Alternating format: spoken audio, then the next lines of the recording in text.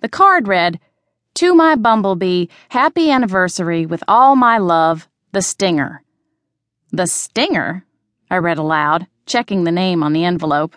Sure enough, the card was addressed to Bumblebee.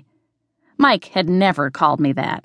In fact, in 8 years together, Mike had never given me a nickname. And it was nowhere near our anniversary.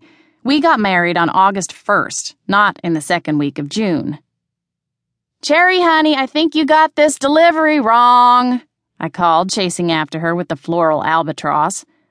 Cherry lived perpetually south of Buzzed, just drunk enough to avoid thinking about the fact that she'd been married to a very handsome asexual man for 20 years, but not too drunk to drive her delivery van. She looked over her delivery list and muttered to herself. "Nope, it's right," she slurred. "Right here. It says Rose Romance Special Deluxe from Mike Terwilliger to... Oh, this is supposed to go somewhere else. This is supposed to go here." She took an envelope out of her back pocket and handed it to me. She swayed slightly against her van and shook her head. "Wait, no, both of them are supposed to go..." "Where are they supposed to go, Cherry?" I stuttered. Cherry looked away from me, her eyes not quite able to focus anyway. "Oh, for Pete's sake," I snapped and tore the billing envelope open. Mike was listed as the ordering party. Next to Rose Romance Special Deluxe, Cherry's assistant had scribbled, "Terwilliger Office." My stomach clenched, ice cold.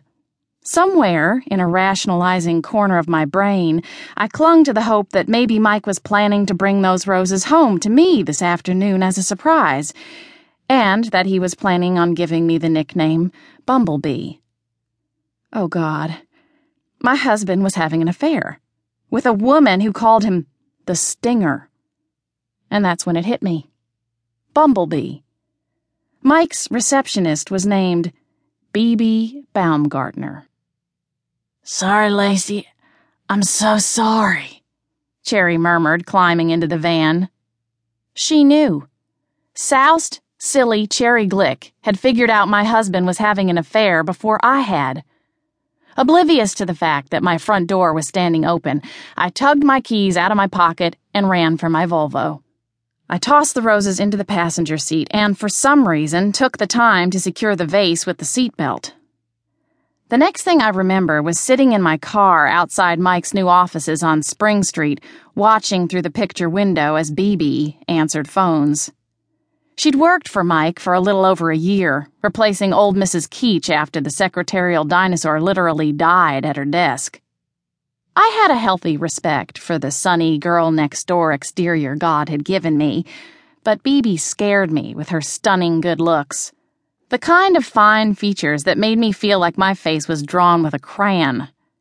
Her hair was so dark, it seemed to absorb the light around it.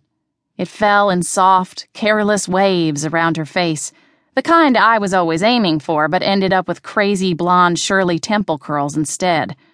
But I couldn't even complain that Mike only hired her for her face, or her perfect heart-shaped ass, or the boobs she was still financing. She was very professional, had excellent typing and filing skills, was great at handling the clients. She answered the phone with a smile on her face, and she even made better coffee than I could manage. It was odd that Mike and Bebe seemed to be alone in the office. Mike had 2 accountants working under him, the associates in Terwilliger and Associates. He complained that all they did was hang around the lobby, ogle Bebe, and plow through pastries. Still, it was possible they were out on client visits. I sat there in an idling Volvo, feeling very stupid. Nothing was going on. I'd been sitting there for 30 minutes, and Mike hadn't even come out of his office. I was about 5 seconds from hauling the roses inside, explaining Cherry's funny schnapps-fueled mistake, and having a good laugh with Mike, when I saw him emerge from his office door. He grinned at Bebe, and she smiled back with a familiarity that sent a little twinge through my chest. I tamped it down, ashamed of my disloyalty. I told myself it was nice that Mike had found someone so friendly to fill the receptionist's spot.